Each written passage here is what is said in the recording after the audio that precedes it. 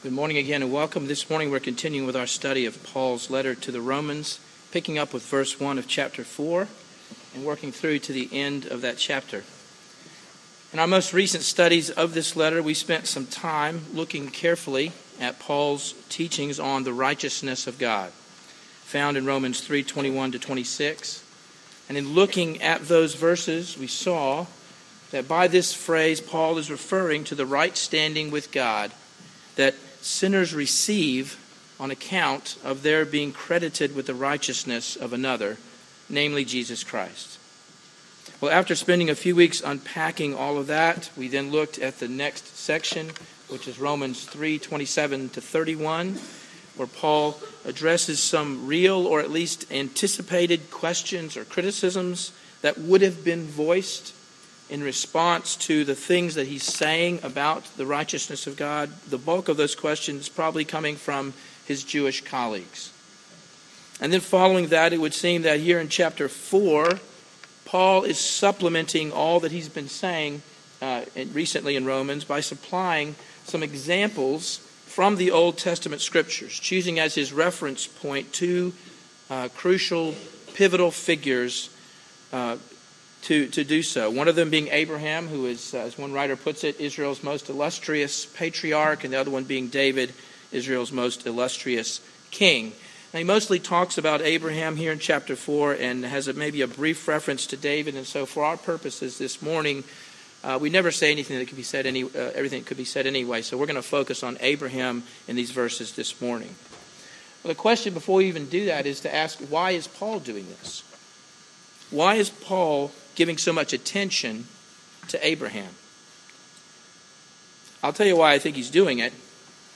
If you were to go back and read the Jewish literature of the day, not the biblical writings that are the Jewish literature as in the Old Testament literature, but the Jewish literature of the day, the rabbinic literature, the things written by various rabbis and other Jewish religious leaders, if you were to read through that literature, you would see that the Jewish people had this amazingly high regard for the person of Abraham, and they really spoke about him as kind of the quintessential Jewish man. Abraham, in their view, was a man who actually did impress God with his works and obedience. He was the man. That is how they spoke about him. That is how they wrote about him. That is how they saw him as a man who had merited the blessing of God. It's very clear in the rabbinic literature. And Paul knows all this because Paul drank deeply of that well for a significant part of his life. In the first 3 chapters of this letter, where Paul drives home the universal unrighteousness of all humanity, are Paul's crystal clear exposition of the fact that now he knows better than that. But he once drank deeply of that well. So Paul has a more realistic and sober assessment of Abraham now, one that's in line with Scriptures, but he knows that not all of his readers do. Not all of them share that view just yet, and so Paul knows that if he wants to get through to them, if he wants to connect with them, he has to deal with Abraham. And if he wants to establish the truth of justification by faith, of being made right with God by grace through faith and not works, he's going to have to show how that truth applied even to Abraham, which is part of what he's doing in this chapter. Now, Paul's approach to all this, as Stott has helpfully shown, is to basically reconfirm 3 ways that Abraham was not justified before God, before finally talking about how Abraham was justified before God and what difference that makes for all of us. That really is the structure, the big picture structure of this chapter. And that's what we're going to look at together this morning. Before we do that, let's pray together, and then we'll hear from part of the passage. Great Father in heaven, thank you for loving us as you have, and in the specific matter of being so kind as to speak to us and to fill in for us what would be a lot of blanks if you had not spoken. Thank you for giving us enough information and enough clarity and enough revelation to know what you are about and where you're going and what part we have to play in any of that. Help us then to listen carefully to this portion of what you've said this morning and to know how it impacts us individually and as a community. And we ask this in Jesus' name and for his sake and his kingdom. Amen. We'll listen now to God's word from Romans 4. What then shall we say was gained by Abraham our forefather according to the flesh? For if Abraham was justified by works, he has something to boast about, but not before God. For what does the Scripture say? Abraham believed God, and it was counted to him as righteousness. Now to the one who works, his wages are not counted as a gift, but as his due. And to the one who does not work, but believes in him who justifies the ungodly, his faith is counted as righteousness. Just as David also speaks of the blessing of the one to whom God counts righteousness apart from works. Blessed are those whose lawless deeds are forgiven and whose sins are covered. Blessed is the man against whom the Lord will not count his sin. Now, there's a lot in these verses that we won't be commenting on, but I think one of the main things to be seen here is a very clear statement that Abraham was not justified. He was not justified. He was not declared to be right in God's eyes as a result of his own works. That is, as a result of his doing something that gained him favor, that got him some leverage with God, or somehow put God in a position of owing him something. Now, a little further on in this passage, Paul is going to talk about how Abraham was not justified by having the law or adhering to the law, which we'll say more about when we get to it. But if he talks about the law later on, then it would be fair to ask the question here, what does Paul have in mind when he talks about works? Is that just another way of referring to law keeping, or is there something else in mind here? And the answer, I think, is that Paul at this point has in view not the law, the formal law per se, but those instances in Abraham's life where God revealed himself to him or instructed him, and Abraham, because of that, had an opportunity as a result of that revelation to respond to God in a way that showed that he trusted him or otherwise. Now, it may be that Paul's not making that fine of a distinction, but it seems reasonable that he might be, and that's the angle I'm going to go with this morning. So what kind of works am I thinking of here?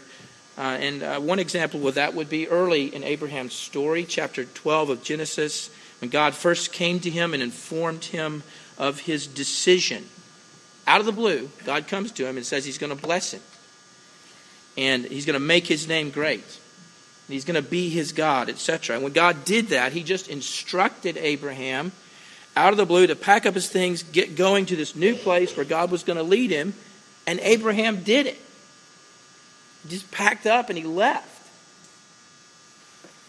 And that, when you think about it, it's kind of crazy stuff. I mean, Abraham had no idea what God was doing. In fact, up until then, he likely would have been worshiping or at least observing another religion. The religion of his father, Terah, which would have been some form of pagan religion. And yet God comes to Abraham anyway in the midst of his paganism and simply informs him of his decision to be gracious and kind and to bless him, and tells him to pack his bags. And again, he does. He packs his bags and he goes. And in doing that kind of thing, Abraham wasn't following any kind of law or written code. He was just being responsive to the revelation he received. On another occasion, much, much later in his life, Abraham was instructed by God to take his son, his only son, for whom he'd waited and prayed for a long time, and offer him up as a sacrifice. And so Abraham had this crazy situation, right, where on the one hand he'd been told that he'd be the father of many nations, and on the other hand he'd been told by God, who made that promise, to take this the only possible means of that promise being fulfilled, his only son, and sacrifice him. So what does he do in this crazy situation? Yes, you're going to be the father of many nations. By the way, go sacrifice your son. He had to deal with that tension. But Abraham had to believe that God hadn't forgotten his promise. That's what he had to do. He had to believe that God hadn't lost his mind. He had to believe that God knew what he was doing. He had to believe that even if he went through with this gruesome task, God could or would raise his son from the dead if he needed to. But he had to hold these kinds of things in tension, things that he couldn't fully work out. He couldn't see far enough down the road to have any idea how God was going to make that happen or make that work. And he had to believe it enough to act on it, and he did. And so he picks up this knife, and he's going to go through with it until God stops him. And yet, as remarkable as Abraham's faith was, as these works were, it was still nothing that merited the favor of God. Because in both of those instances just described, Abraham was already the recipient of God's blessing and favor. God had already moved in Abraham's life. It had already been established in his life. He'd already determined to bless Abraham for reasons that had nothing to do with Abraham. Now you have to keep in mind that in the first 3 chapters, as we've seen of this letter, Paul's already established this fact, right, of the universal unrighteousness of humanity. And he's shown that as a consequence, the entire human race is condemned before the bar of God's justice and is deserving of his completely appropriate wrath against sin. And it's only by God's grace that we do not receive the punishment we so clearly deserve. Which is to say, all the faithfulness in the world on Abraham's part does not erase the fact that he too is to be accounted amongst the unrighteous. Now, Paul could have explicitly referenced that point again here at this point in his letter. But interestingly enough, while that is true, he could have done that, he doesn't do it. It's not the reason that Paul gives as support for his contention that Abraham was not justified by works. He gives another reason for it. It's seen there in verses 2 to 5. For if Abraham was justified by works, he has something to boast about, but not before God. For what does the Scripture say? Abraham believed God, and it was counted to him as righteousness. The reason Paul gives in support of his contention that Abraham was not justified by works is simply the fact that the Bible says otherwise. He starts out as if he's going to entertain a hypothetical notion, that is, the possibility that Abraham might somehow justify himself by his own works and as a result would have something to boast about before God. But before he can barely get this notion out of his mouth, he follows up immediately with this flat denial that Abraham has anything to boast about before God. And why is that? What reason does Paul give specifically to back up his claim there? Simply put, he says Abraham cannot boast of his works before God because the Scriptures say his standing with God came about in another way that had nothing to do with works. That's it. That's the reason. Because the Bible tells him so. Because the Scriptures say so. Because the Bible doesn't say that Abraham was justified by his works. It says that he believed God and that believing was credited to him as righteousness. Now later on we're going to talk about this connection between believing and being credited with righteousness. But for now I don't want you to miss the importance of the appeal to Scripture here. There are at least 2 things I would draw your attention to in that. Firstly, Paul clearly has this high view of the Scriptures.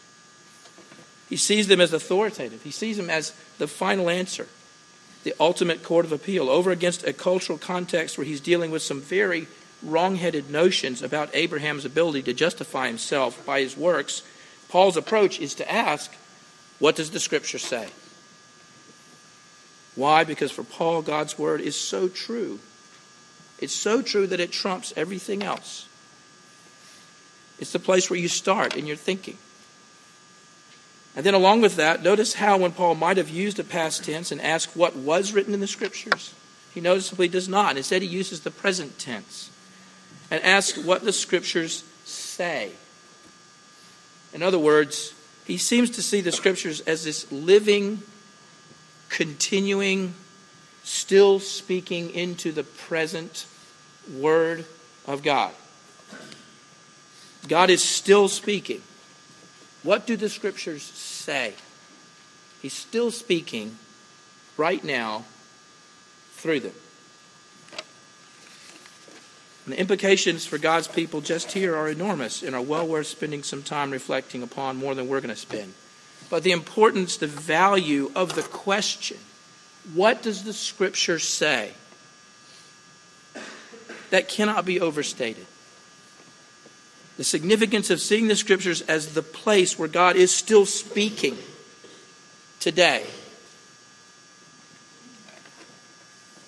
That's huge. The value of God's Word being for us the first port of call cannot be measured. God's Word for God's people ought to be the starting point for every consideration, every question, every argument, every plan, every hope, every projection, every fearful moment. As we face every danger or uncertainty, we have a sure word from the Lord. It's timeless and it's true. It's not a voice in our head. It's not an impression. It's not a notion. It's His Word. It's written. And it's completely reliable. What does the Scripture say? That was Paul's question. And it is a question that should fall frequently from our own lips. Returning to the passage, in addition to showing that Abraham was not justified by works, Paul goes a little further to show how neither was he justified, made right with God by the specific work of circumcision. Verse 9, is this blessing then only for the circumcised or also for the uncircumcised? We say that faith was counted to Abraham as righteousness. How then was it counted to him? Was it before or after he had been circumcised? It was not after, but before he was circumcised. He received the sign of circumcision as a seal of the righteousness that he had by faith while he was still uncircumcised. The purpose was to make him the father of all who believe without being circumcised, so that righteousness would be counted to them as well, and to make him the father of the circumcised, who were not merely circumcised, but who also walk in the footsteps of the faith that our father Abraham had before he was circumcised. So as those verses, I think, make fairly clear, Abraham was not justified. He did not gain a right standing with God because he was circumcised, or by means of that circumcision. And the plain obvious reason for this conclusion is simply that Abraham had been chosen by God. He'd been set apart for blessing by God long before he was ever circumcised. In fact, at least 14 years before, possibly longer. And so since the sign of circumcision came after he'd been set apart and blessed by God, it cannot be something that could be said to have conferred anything upon Abraham. But rather it's a sign of something that had already been conferred upon him. It's like the difference between promoting someone to a new rank and recognizing someone as a hero. If you promote a captain to a major or a major to a lieutenant colonel, you adorn their uniform with a different insignia and you confer a new rank and standing upon them in that action. But if you pin the Medal of Honor upon a soldier, you are not by that action bestowing the status of hero upon him or her. You are simply recognizing something that's already true about him or her. Namely, that he or she acted heroically, was already that sort of person long before the medal was pinned on. Abraham receiving the sign of circumcision is more like that. It's a sign given in recognition of something that was already true, namely that Abraham belonged to God, that he'd been set apart for blessing and mercy by God. And as the passage indicates, the effect of God's doing things in this way was to make Abraham the father of two classes of people. He's the father of all who believe and are not circumcised. When God first came to Abraham, he didn't belong to a chosen race because there was none. When God first came to Abraham, he was most likely a devotee of another religion. When God came to Abraham, he was not circumcised. He had none of the trappings of the Hebrew faith and culture. Ironically, the very people that so many of Paul's Jewish brothers and sisters would look condescendingly upon in Paul's day That's what Abraham once was. That's what he was when God first called him. And as such, he's perfectly suited as the father of all those in Paul's day and in every age who respond to God's call in the same circumstances. That is, as non-Jews, as those who either had no religion or a pagan one, as those who bore no signs of belonging to God's covenant people. But if he's perfectly suited as the father of all those who are uncircumcised, he's also perfectly suited as the father of all those who are more than just circumcised. In other words, he's the father of all those who, while bearing the marks and so belonging to the visible community of God's people, are not distinguished merely by the bearing of those marks, but more importantly by the evidence of faith, by the manner in which they demonstrate their trust and their confidence in God, the choices they make, the steps they choose, as well as the things they avoid. In other words, he's the father of those who show that they truly are trusting in God and not in other things, even good things like circumcision, as the ground of their righteousness. So rather than being a source of division and exclusivity as he had become in the hands of so many in Paul's day, the person of Abraham really is one who served or should have served to show not the narrowness of God's mercy, but actually the breadth of God's mercy, the wideness of his mercy. It's actually a picture of the truth that the essential factor in being identified amongst the people of God was faith, not ethnicity, not culture, not being part of a certain bloodline or heritage. Well, thus far we've seen how Paul's use of the example of Abraham in chapter 4 supported what he's been saying about the righteousness of God in chapter 3, demonstrating that Abraham was not justified by works in general, nor the specific work of circumcision in particular. And to that list of ways, he has one more thing to add, starting at verse 13. For the promise to Abraham and his offspring that he would be heir of the world did not come through the law, but through the righteousness of faith. For if it is the adherents of the law who are to be the heirs, faith is null and the promise is void. For the law brings wrath, but where there is no law, there is no transgression. And that is why it depends on faith, in order that the promise may rest on grace and be guaranteed to all his offspring, not only to the adherent of the law, but also to the one who shares the faith of Abraham, who's the father of us all. As it is written, I have made you the father of many nations, in the presence of the God in whom he believed, who gives life to the dead and calls into existence the things that do not exist. So again, in addition to saying that Abraham was not justified by works in general or circumcision in particular, Paul makes it clear that he's not justified either by adhering to the law. Now, to those who are familiar with the history of Israel, perhaps there would not have been a necessary comment to make. And that is because, as Paul points out in another letter, the Galatians, he says this: the law, which came 430 years afterward, that is, after the promises made to Abraham, does not annul a covenant previously ratified by God so as to make the promise void. For if the inheritance comes by the law, it no longer comes by promise, but God gave it to Abraham by a promise. So the law doesn't even appear until 430 years after this promise made to Abraham. That's a long time. Anyone knowing Israel's history would be able to work that out. The lack of connection there. Clearly, Abraham could not have justified himself through law keeping. But here's the question. If it's that clear and it's that obvious, why are they making the point? Why is Paul making the point? And the answer, I think, without really going into it a great deal, but is because, again, in the rabbinic literature of the day, to which I've already referred, in that literature, a number of writers had argued that even though the law did not come until centuries after Abraham lived, such was Abraham's obedience and faithfulness that he lived according to the law, even without ever having received it. That is what Jewish writers and scholars back in the day believed and taught and promoted. You might think that's crazy, But that is what was taught. That is what was believed. So Paul feels it's necessary to show, I think, that this too, law-keeping, was also not the means by which Abraham was brought into a right standing with God. He could not have been brought into a right standing with God.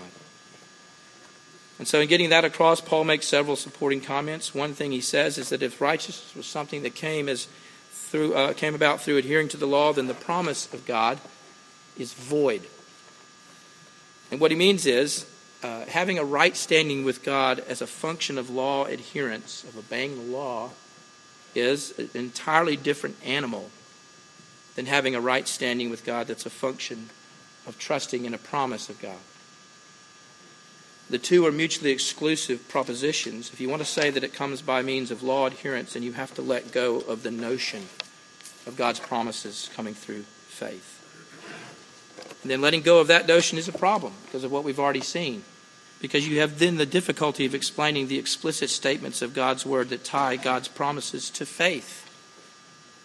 It's the same argument we saw before. To believe in righteousness as a consequence of law-keeping is to ignore explicit statements in Scripture to the contrary.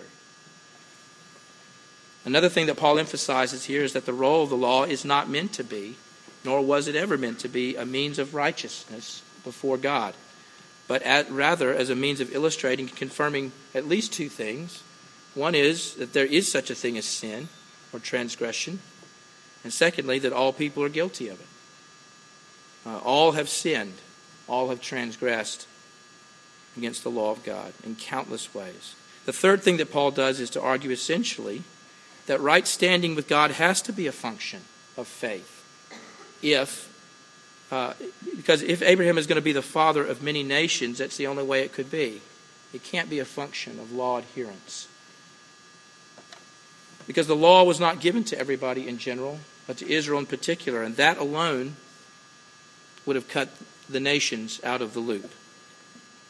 And even further, even if everyone had been given the law as Israel had, then it would have had the same consequence for the other nations as it did for them, to show that sin was real, to show that all people are sinners and incapable of achieving righteousness under their own power. So if right standing was a function of law-keeping, then no one would have made it. And Abraham would have been the father of no nations.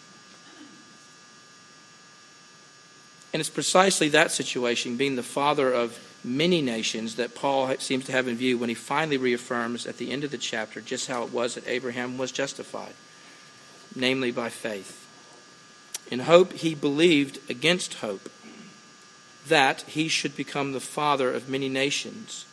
As he'd been told, so shall your offspring be. He did not weaken in faith when he considered his own body, which was as good as dead since he was about 100 years old, or when he considered the barrenness of Sarah's womb.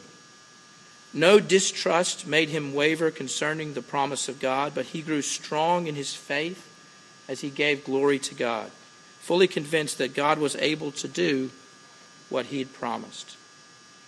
And that is why his faith was counted to him as righteousness. As the passage makes clear, while Abraham believed God about a number of things, he left his homeland, he was prepared to sacrifice his son, it seems like the particular instance of believing that seems to be in view at this point in chapter 4 was when Abraham trusted that God really was going to make him the father of many nations. And the first step in that process was for him to at least have one child of his own. But to even believe that at his advanced age and with his wife's barrenness just seemed almost too difficult to believe. And yet he did. He believed and he acted on what was promised. He did everything he would have to have happened in order for him to become a father and his wife bear a child. And why was he willing to do that? The passage again is fairly clear. Abraham believed that God was fully able to do what he had promised. It was because of this conviction that his faith was counted as righteousness. That's the hardest thing for any of us to believe, I think, on a regular basis, is that God can actually do what he says he can do. He will do. So when you take a step back and you look at what happened there, it's easy to see that the key element in this whole thing is not Abraham. On the contrary, the essence, the substance, the core, the ground of Abraham's saving faith is the trustworthiness of the one who is trusted. You can have great confidence that a particular branch of a particular tree can bear your weight. But if that branch is rotten, it will not bear your weight, no matter how much trust you place in it. It's not the quality or worth of Abraham's faith that was the deciding factor. It was the trustworthiness of what he trusted, namely God. And Abraham's faith, as exhibited there, was and remains an example of what saving faith is about for believers in every age. That's the point that Paul's driving home at the end of the chapter. But the words, "it was counted to him," were not written for his sake alone, but for ours also. It will be counted to us who believe in him, who raised from the dead Jesus our Lord, who was delivered up for our trespasses and raised for our justification. Abraham believed that God was fully able to do what he promised. And people today are challenged to believe the same kind of thing, in the very same kind of way. They are to believe God. In Abraham's case, that meant looking forward to something that God had yet to do, but surely would do. In the case of believers today, it means looking back on something that God has already done.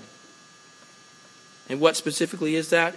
The resurrected Christ, the risen Lord. And even more specifically, we're to believe at least two things about that event. We're to believe that Jesus was delivered up, that he was nailed to that cross for our trespasses. He was there in our place to take our punishment. And the word for that is imputation. Our sin was imputed to Christ, credited to him. And so he took the consequences of it for us. The other thing we're to believe is that he was raised for our justification. He was resurrected for our justification. His resurrection was proof positive that it worked.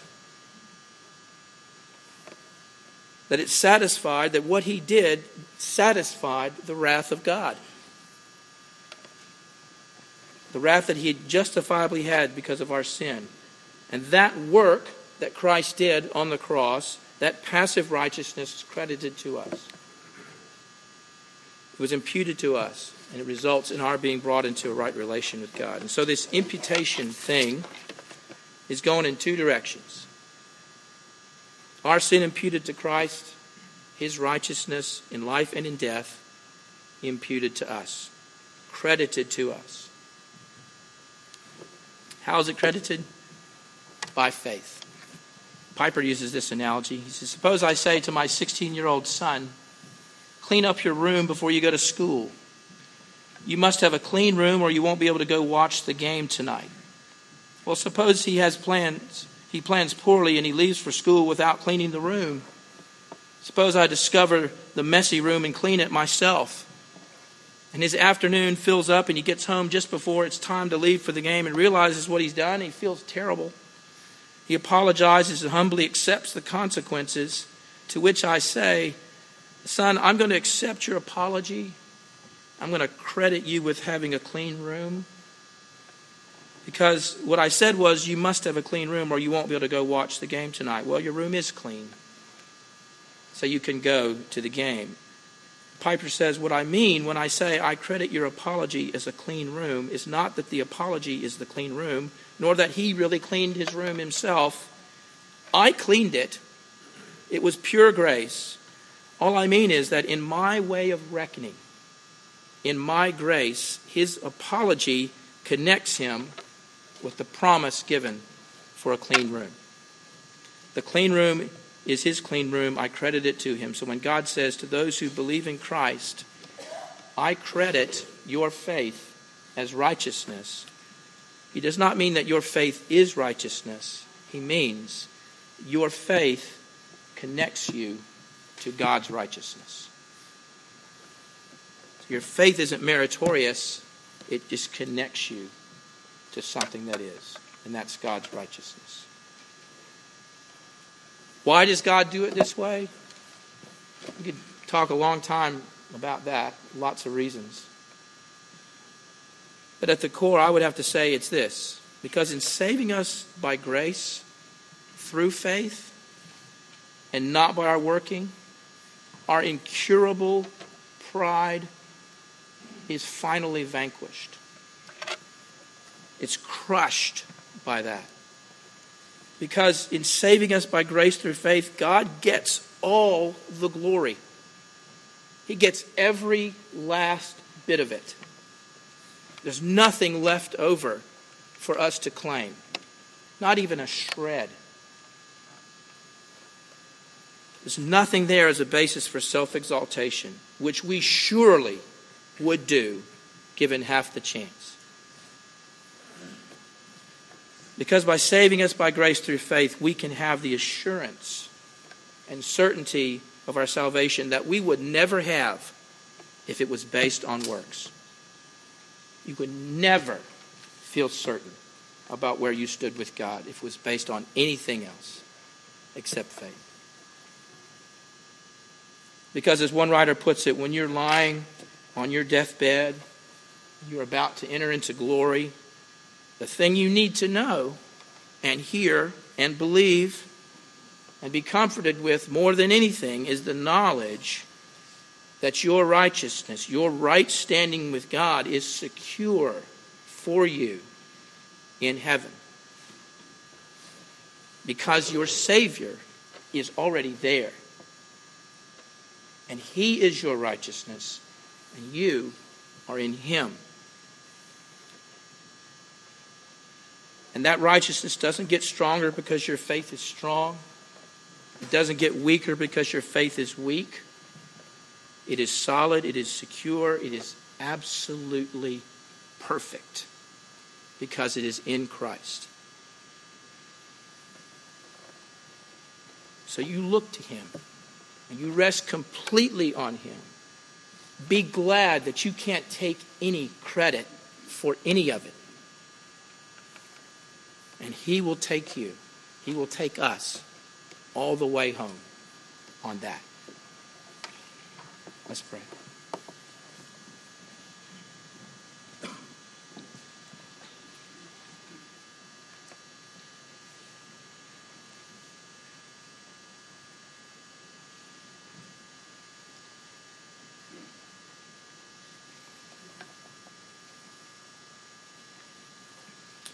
Father, sometimes it's hard to talk about or think about doctrine as if it's something that, I don't know, sometimes the impression is given it's something we ought to avoid, but